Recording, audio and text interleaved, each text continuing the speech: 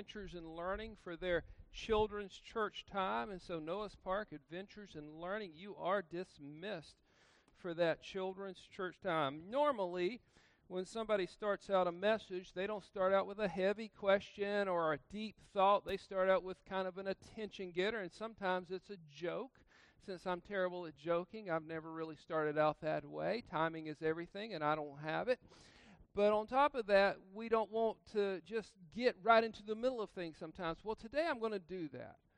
Today I'm going to ask you a question. I just want to get right into the middle of your heart and right into the middle of your thoughts. I want to get right into the middle of where God has you today. And the question is this: what in your life commends you towards God? What in your life commends you towards God? What makes you look good in front of God? What helps build you up in front of God? What makes you worthy in front of God? And many of us will answer that question biblically correct. We will say the answer to that question is nothing commends me towards God. Nothing makes me right in front of God of my own doing and free will. Nothing proves me in front of God of my own capabilities. And we would rightly answer that. But yet, so much of our attitude and actions in this world are about things that make us feel good, about things that make us feel important, because somewhere along the line, the feelings that we get have equated ourselves to a right life. And that couldn't be further from the truth, but yet we do that. If we're a good athlete, then all of a sudden we take pride in the prestige of being a scratch golfer or a good baseball player or even just rooting for the right team. And all of a sudden that becomes part of our essence of who we are and builds up into the gratification of our right standing, at least in the eyes of others. Maybe we're good at some craft or good at some hobby, and that becomes what perpetuates us forward in the eyes of others, and we find validation in that. And whatever it is, those are just trappings, or maybe it's just our looks. You know, some of us are blessed to look better than others, right? And you see that because the magazines put that out in front of everybody. And we say, well, that's what beauty is like. And if we somehow have been given that from birth, somehow we think it accredits us something. Or maybe it's wealth. And our bank accounts look really good. And we think that, you know what, God must be blessing me because He likes me. And therefore my bank account's really good. You see, that is actually a normal way of living that God has called us to separate ourselves from. God has called us not to go down that road of thinking our self-worth or anything that we have that's worth anything is tied to those things of this world. There is nothing that commends us to God. And many of us before salvation would say, we thought we were something until God showed us we were nothing. And we readily agreed with God. We said, God, I am nothing. My righteousness is nothing. My looks are nothing. When the passage of Scripture was shared with us, the grass withers and the flower fades, we realized right then that we're the grass and we're the flower and we're withering and we're fading, but the word of the Lord stands forever. There is something solid that I can attach my life to, and that's the word of God. And we would readily agree with that as salvation was to be discovered, and we were discovering it. But somehow after salvation, and we start learning how to live, and we start learning that we can memorize Scripture, and we start learning that we could justify our acts because we're trying to be biblical, and we start learning that we're not like the rest of the world. All of a sudden, some sort of pride starts to well up in the lives of Christians at times, where all of a sudden we feel like we're commendable in front of God because the same truth is still evident in your life today as it was before salvation. Your works are still filthy rags before a holy God. The only thing that changes your works is when God is the one doing the works through you. And Isaiah 64:6 is still applicable today, just like it was then, that says, "But we are all like an unclean thing. All of our righteousness are like filthy rags, for all fade as a leaf, and our iniquities like the wind have taken us away." And when we have Christ, there is no righteous act that you do that makes you any better before God than before you were saved. The only difference is that when you have Christ, you have righteousness fully and completely. But it's not something you can brag or commend yourself towards God in and through, because you didn't have anything to do with God deeming it His pleasure to send His Son to die for your sins. You weren't in that council meeting. And yet God did that.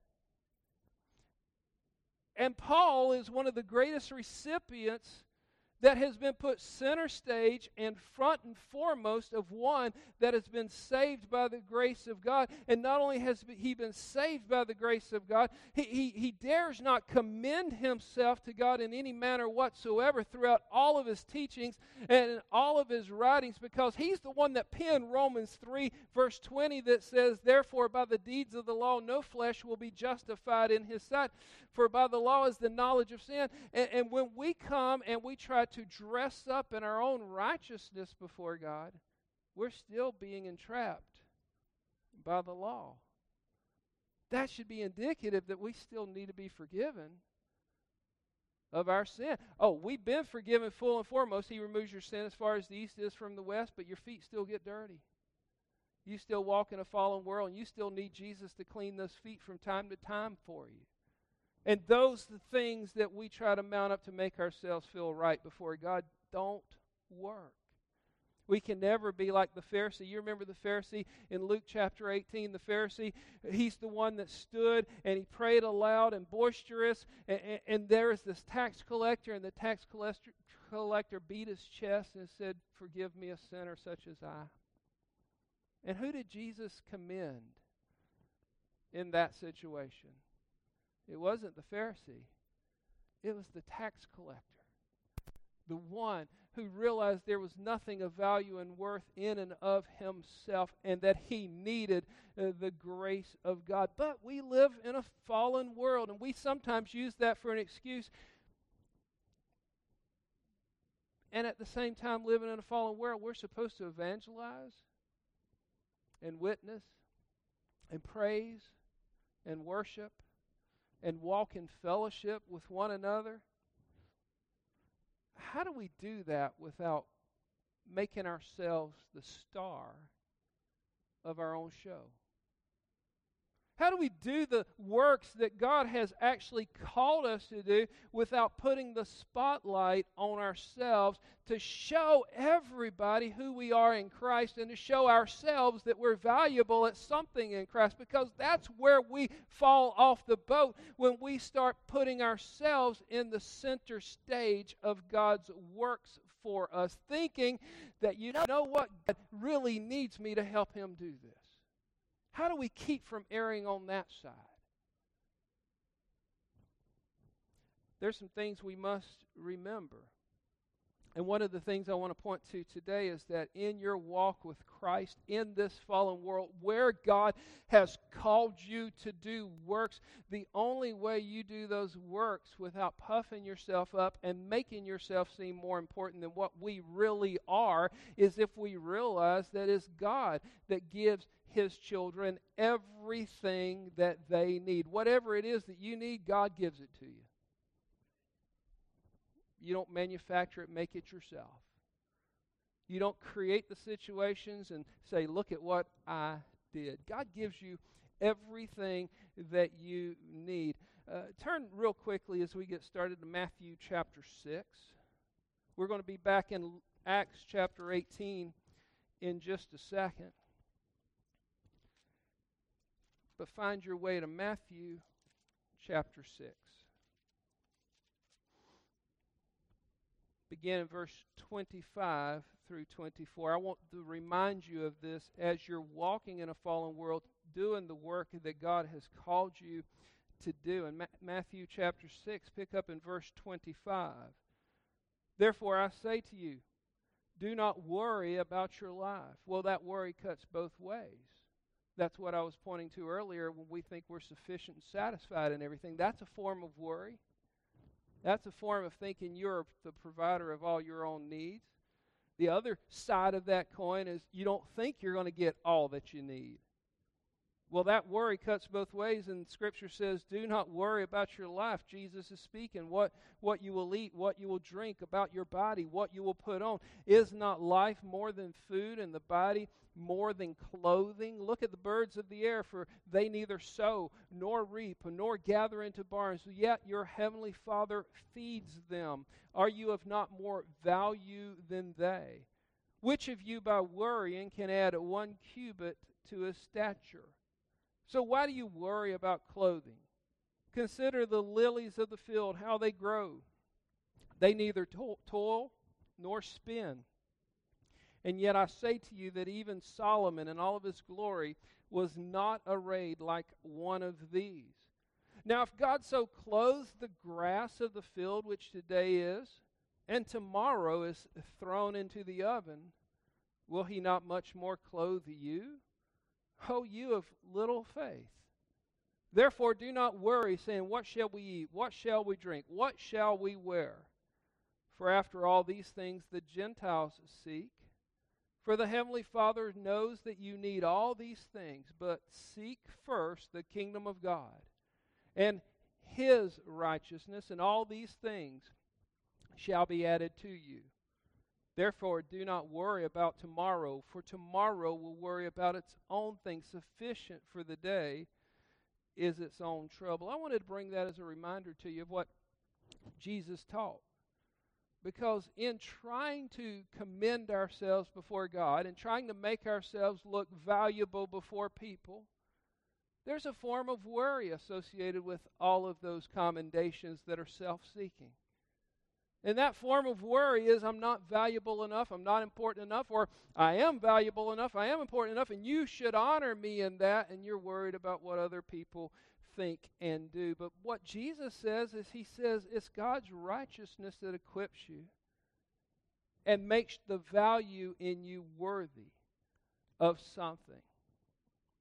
We're receiving everything that we have from God. 1 Corinthians chapter 4, verse 7 says this, for who makes you differ from another?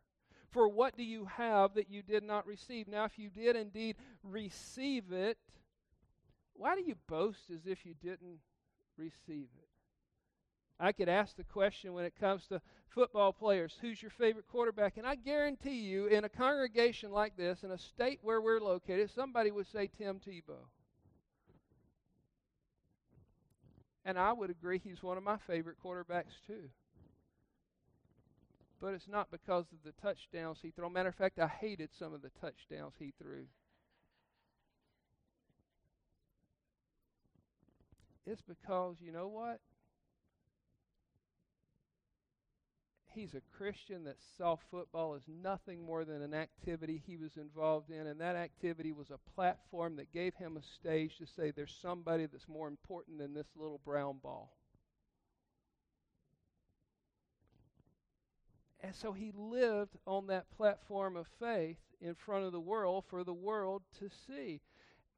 And how he did that was because he realized that God is the one that gave him that athletic ability. He realized God is the one that gave him that platform. He realized God is the one that equipped him through His Word with godly parents to be able to minister to people like He's ministered to them. He realized that all recognition and honor belonged to God and not himself. Well, that's what I want to show you in Acts chapter 18 today as we walk forward through what God is doing with Paul. If you go to Acts chapter 18, read with me verses 1 through 7. After these things, Paul departed from Athens and went to Corinth. So you get the trip itinerary presented to you in that first verse. We know he was in Athens. We know what happened in Athens. We know he preached at the Areopagus in Athens. We know that he stayed there for some time. And then after those things, he left. Wait a minute. It seemed like he had some followers, Dionysius among some of them, that came and said, we believe what you taught. Why wouldn't he stay in Athens? Because he's receiving from God what God wants to do with him. That's the most important part you need to get, receiving from God what God wants to do with him. After these things, Paul departed from Athens and went to Corinth. And he found a certain Jew named Aquila, born in Pontus, who had recently come from Italy with his wife Priscilla, because Claudius had commanded all the Jews to depart from Rome. There's God working in the activity of somebody else's life through Julius to give commandment for all the Jews to depart. All of a sudden, these two find their way to Corinth as well. Paul's finding his way to Corinth because he's receiving from God what God wants him to do. They meet up together in Corinth. That's the story so far as we know it. And he came to them. So because he was of the same trade, he stayed with them and worked, for by occupation they were tent makers. And he reasoned in the synagogue every Sabbath and persuaded both Jews and Greeks. When Silas and Timothy had come from Macedonia, Paul was compelled by the Spirit and testified to the Jews that Jesus is the Christ. But when they opposed him and blasphemed, he shook his garments and said to them, your blood be upon your own heads. I'm clean. From now on I will go to the Gentiles. And he departed from there and entered the house of a certain man named Justus, one who worshiped God, whose house was next door to the synagogue. So Paul had just left Athens, and he just came to Corinth, and he finds people. Let me ask you a question. Knowing Paul is following the prompting of the Holy Spirit and doing the work of God, would you say that Paul left Athens to go to Corinth because he felt God was moving him there? I would attest that would fit right in with his character and nature, following the work of God. Well, who, pray tell, moved Aquila and Priscilla to Corinth at the same time? Who orchestrated that movement? Do you think Aquila and Priscilla were happy about it? They may not have been.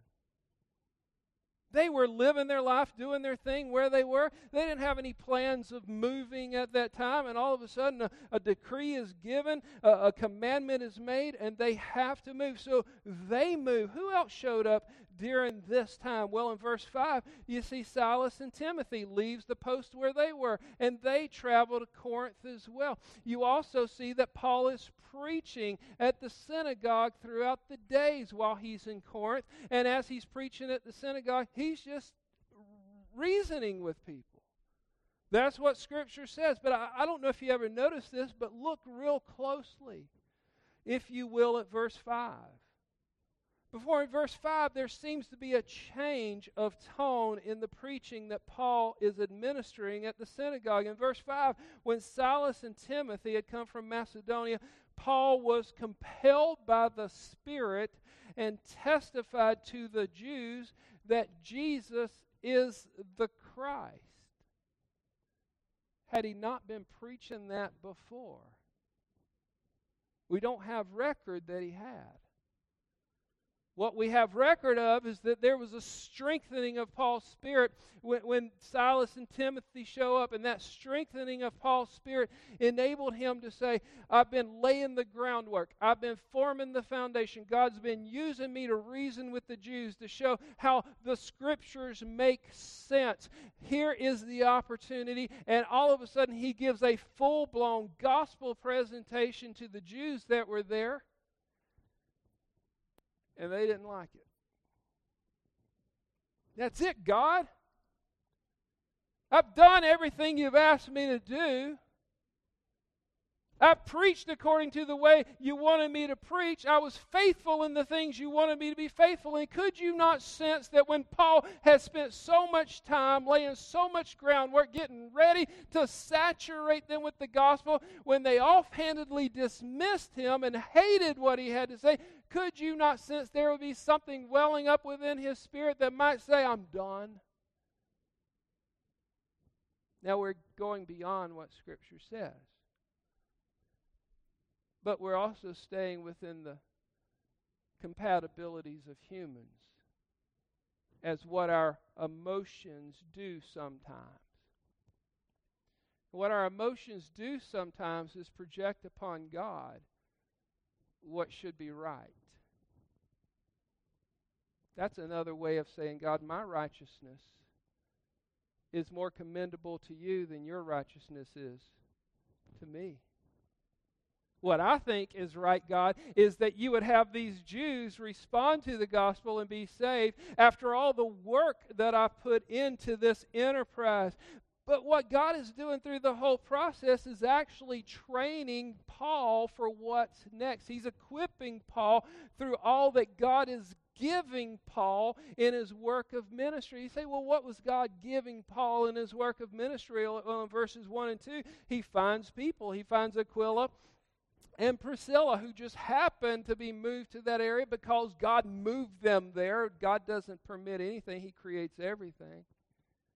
Not only did he move them there, but he finds people and he finds a place. They give him a place to stay. He finds a platform to lay the groundwork from, and that was the synagogue that he was preaching at. He finds a partnership, and in verse 5, Silas and Timothy rejoin him, and that partnership strengthens his hand. Do you think Paul thought for 1 second that he was going to be the one that affects change in everybody's life? I doubt it. For he's the one that agreed that our righteousness is filthy rags, when in Romans chapter number 3, he agrees and says that we have nothing to give God in and of ourselves. He finds the fact that this partnership is only something that God gave him, and he finds opposition. That's where our emotions start to take over, when it doesn't go the way we think it should go. And through that opposition that he finds, he says, that's it. I'm not preaching to the Jews anymore. I'm going to preach to the Gentiles. I don't presuppose upon God for anything, but I could just imagine God saying, well, that's what I orchestrated you to do in the first place. About time. See, sometimes God uses those things that are around us to get us back on the course that he wants us on. When he finds opposition, he doesn't just stop there because God still has a call on his life. He also finds progress.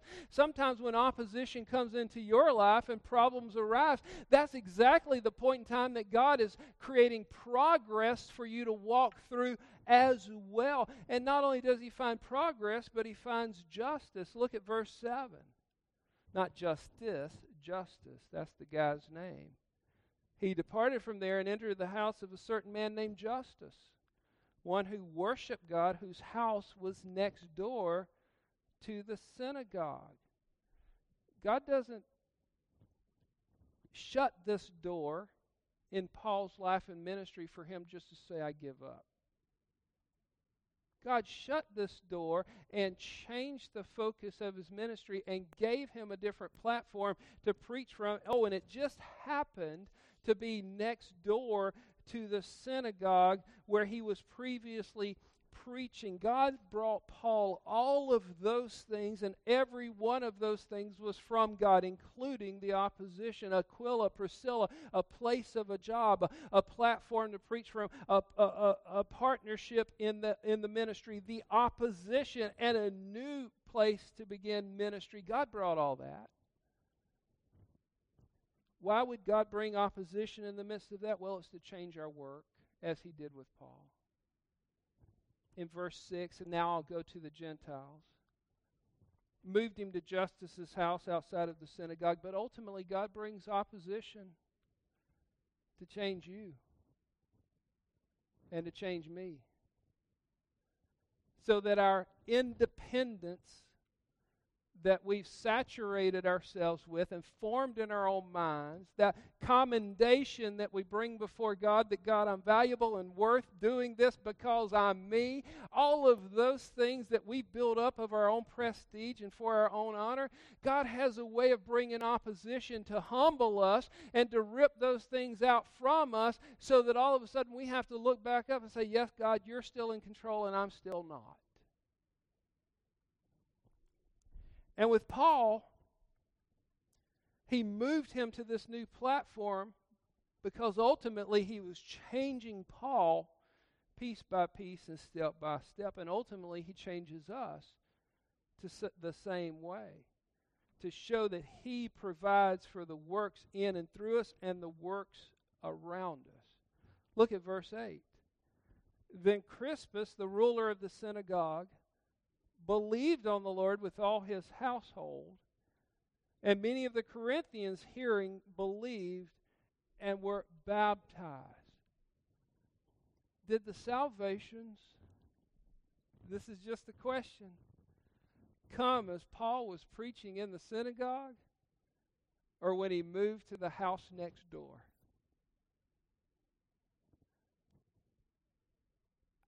I can't prove it, because Scripture is just straight line, straightforward. Right here, this happened, this happened, this happened.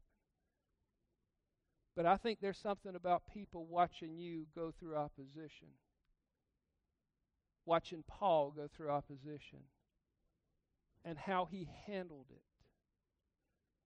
That firmed up a commitment in their lives that, you know what, this thing that he's preaching and teaching, it must be true, for he wouldn't handle it this way if he didn't believe it so. And if he believes it so much that he's going to handle it and walk through it this way, maybe I should really pay attention to it. God uses the opposition you walk through and the way you walk through it to draw other people to himself when they see the validation of faith that you possess and display.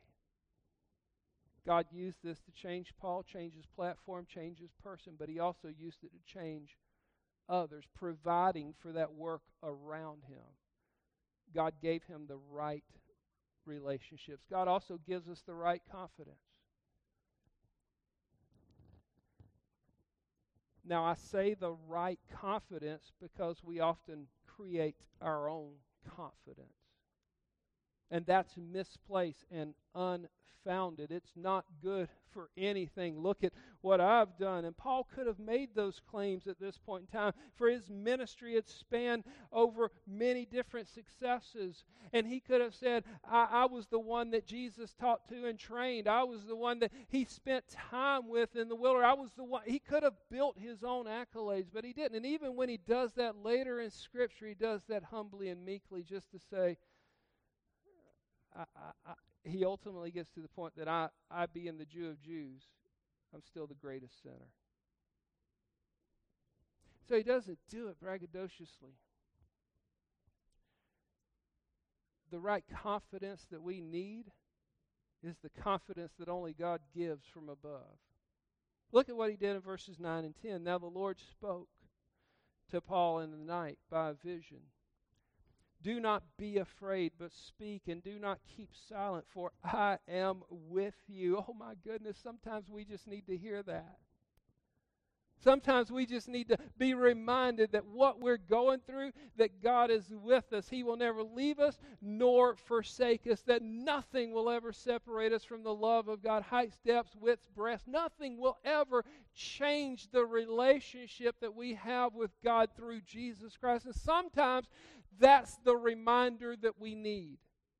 That no matter the opposition we're going through or the problems that we're facing, that God is right there with us. And that creates a confidence in us. But it's not a confidence of our own doing. It's a confidence that's from above, that God is still doing and He's not through with us yet. And in the midst of that, God speaks, I am with you, verse 10, and no one will attack you or hurt you, for I have many people in this city. The right confidence is from God. Why did the Lord speak at this juncture in the life of Paul to steady his hand after he's walked through opposition? Didn't he walk through opposition earlier and seem unfettered, unscathed? It could be he's reached that point. That point where he simply needs the steadying of the Word of God in a way to change his focus and get it back where it needs to be. Paul's preaching was not void of fear at times. He's still human just like you and I are. He still rises with the sun and lays down at night just like you and I do. He still eats the same kind of food. He's not taking in a glorious substance of manna that was given to him that turns him into a supernatural being. No, he's still human. And as human, we all have a tendency at times for fear to creep in and grab hold of us.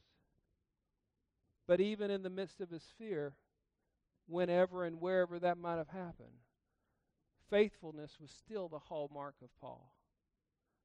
He didn't let it stop him from doing what he ought to do. In Philippi, he preached, he was arrested, and he was beaten. In Thessalonica, he preached. They sought him to stone him. He fled. At Berea, he preached. They threatened him. He left for Athens. At Athens, he preached, and they mocked him. Now we find him in Corinth, already opposed, as he's starting this work. Perhaps he's tired. Perhaps he's weary. Perhaps he's starting to feel the power of the flesh. And God speaks to him. Why did God speak to him? Because he needed it. But do you know what? You do too. You need it, you need it, you need it. You need God to speak to you. You need to understand that He is with you. You need to know He's not going to leave you. You need to know that He's not going to fail you. You need to know all of those things. And where do you find the voice of God? My friends, if you pick up the Word of God and start reading the Word of God, you hear the voice of God, and God speaks through what He's already said. He teaches you through the truths He's already given. He shows you His compassion that is unmatched in this universe. He shows you His power that can never be overcome. He shows you His love that is deeper than deep. He shows you every essence of who He is through His Word. And when you encounter God faithfully, time in and time out, week in and week out, then fear becomes one of those things that starts to dissipate and go away. And the oppositions of this world, you look at them, you go, they're not good. They stink. I don't like those things. But at the same time, you go, greater is He that's in me than he that's in the world. And you're able to walk through this life knowing the power and presence of God because you've actually been meeting Him face to face in the Word that He's given you. And that weariness and that tiredness and those ailments of flesh, He begins to get victory over time and time again. And you're able to say, God, there's nothing commendable in me to you. But oh, in you to me, everything is commendable. Your righteousness, your power, your glory. Thank you for giving those to me. Perhaps Paul needed that. And his confidence is being placed rightly through the provisions that God has given. Not only does God give us right confidence, through that right confidence, He gives us the right works. You can beat yourself up trying to figure out what you need to do for God. You can run from one meeting to another meeting, from one consultation to another consultation, from one calendar event to another calendar event, and you can lay out all of these grand ideas about this is what I'm going to do for God, but if they're not the works that God has ordained and given to you, they're just works of, well, trying to commend ourselves back to Him. We saw in verse 8 that Crispus, the ruler of the synagogue, believed. What an amazing testimony that is. And others. We saw in verse 9 and 10, the Lord spoke to Paul, a work that we can't do without. But look at verse 11. And he continued there 1 year and 6 months, teaching the word of God among them. He planted himself. 1.5 years teaching faithfully. Oh, just because Crispus got saved doesn't mean the opposition stopped. What happens when the ruler of the synagogue gets saved? The rest of the synagogue says, hey, bud, it's time for you to go. You couldn't confess Christ as Savior, as being the Savior of the world, one who resurrected from the dead, and still be a ruler of a Jewish synagogue. Those two things wouldn't go hand in hand. And so the new leader would be brought into the synagogue, and the whole congregation that comes and goes, and the rulers of the synagogue would say, hey, you got to watch this guy. He's trouble. He's an enemy. And he'd be put on high alert for this Paul guy that's preaching next door to the synagogue and what he's preaching. And for a year and a half, he stays there, and he preaches even through any opposition that may have come during that time. And you find it in verse 12. It was there. When you get to verse 12, you read, when Gallio was proconsul of Achaia, the Jews with one accord rose up against Paul and brought him to the judgment seat, saying, this fellow persuades men to worship God contrary to the law. Now they're referring to the Greek law. They're trying to use the new judge that's been put in place in order to condemn Paul. And so they bring this charge to him. That shows you that for that year and a half they've been plotting and planning, looking for their opportunity to jump. But opposition did not stop people from believing. Look at verses 14 and 15. That opposition was also countered by what God had to give. And when Paul was about to open his mouth, Gallio said to the Jews, if it were a matter of wrongdoings or wicked crimes, O Jews, there would be reason why I should bear with you. But if it's a question of words and names and your own law, look to it yourselves, for I do not want to be a judge of such matters. Gallio said, it's not my ballpark. Not something I want to deal with. You guys deal with it. What happened? God gave Paul a victory in the courtroom. He gave him a judge that was not going to condemn him for the preaching that he was at. Now, this judge, by all means, is lost. And yet God used him to enable Paul to keep on doing what Paul is doing. God gave the defense. Look at verses 16 through 17. And he drove them from the judgment seat. Y'all get out of here. Cleared the courtroom. Drove them from the judgment seat. Then all the Greeks took Sosthenes, the ruler of the synagogue, and beat him before the judgment seat. But Gallio took no notice of it. Sosthenes, he's the guy. He's the one that replaced the former ruler of the synagogue. He's the one that was warned about Paul. He's the one that in the council meetings over the year and a half period was probably saying, we got to do something about this. It's not good. He's preaching outside of our synagogue. It's not good. People are believing about this Jesus that rose from the dead. He not only took Crispus from us, but he's keeping other people from coming to us because of the what are we going to do about him? Oh, we got this new guy. Gallio's going to be the judge. We'll bring him to him, and surely if we bring this law that you can't worship other gods than what Greece establishes, what Rome establishes, surely we'll be vindicated. Well, not only did that not happen, but they beat Sosthenes. Surely nothing good can come out of that for Sosthenes, right? After all, he was the one opposing Paul. He was the one wanting to get rid of Paul. And Paul just simply remained faithful in the midst of whatever opposition was going on and trusted God through it all. Surely that's where it would end. But I want you to turn to 1 Corinthians chapter 1.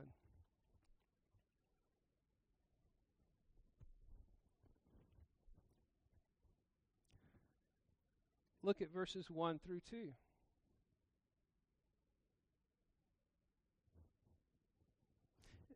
And if this doesn't bless your blesser, I don't know what will. Paul, called to be an apostle of Jesus Christ through the will of God. And who's that?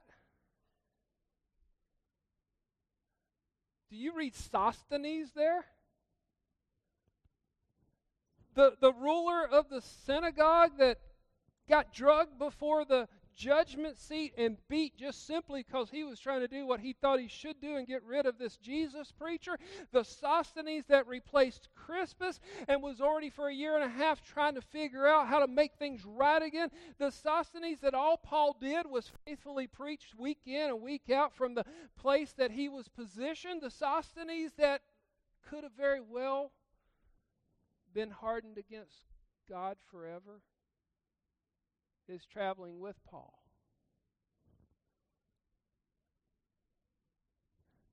To the church of God which is at Corinth, to those who are sanctified.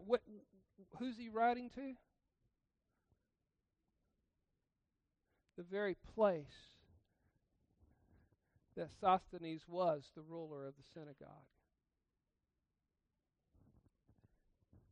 Bottom line is, our commendation has nothing to do with us.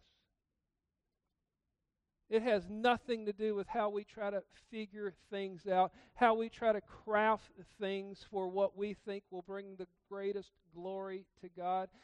Our commendation before God is just simply that we're faithful in what He's called us to do. And Paul was doing that week in and week out for a year and a half, preaching from the porch overlooking the synagogue, never knowing what God was going to use it for. First of all, to reach Crispus when he got vacated from the synagogue, but secondly, what he was going to do to reach Sosthenes. He had no idea. And our faithful job is simply to say, God, we want to receive what you have for us. But be careful, because sometimes that might be opposition. But be thankful, because sometimes the Sosthenes might get saved because of it. If you're ready and willing to receive what God has for you, then you're ready and willing to say, God, give me the right relationships. And some of those are not going to be amicable. God, give me the right position. And some of those are going to be difficult positions. God, give me the right. And when you start laying out that request before God, you realize that any right acts that He gives you is because He's the giver of righteousness. And all of those things are working together to accord for His glory. And God will make others right by making you right first. I tell marriage couples this quite often when they come for counseling. When you enter a marriage, it's not a 50-50 deal. Because all you're bringing into marriage is two broken half people at that juncture. Marriage is a 100-100 deal. And if you're not well with God and well with yourself before you come into marriage, that's going to be a part of your marriage. And many of us have worked through those situations coming in broken together. And that's God's redeeming grace. But whenever God gives us the right things that He wants us to have, it's so that we can be faithful to Him through it all, no matter what. Listen, I love you guys. Let's lean into Him for what He has rather than what we try to figure out. Father, we love you. We thank you for the fact that every good and perfect gift comes from above. We thank you for the fact that we can't engineer and make those, for we would be proud and puffed up if we could. And I just pray, God, that as we enter these times of what I've heard is doubts, that God, that we would be looking to you to have a word from you to steady our hands in the midst of the work you've called us to. And that, God, with you having spoken, that we would be ready for whatever you have next. And Father, I just lift this up in Jesus' name. Amen.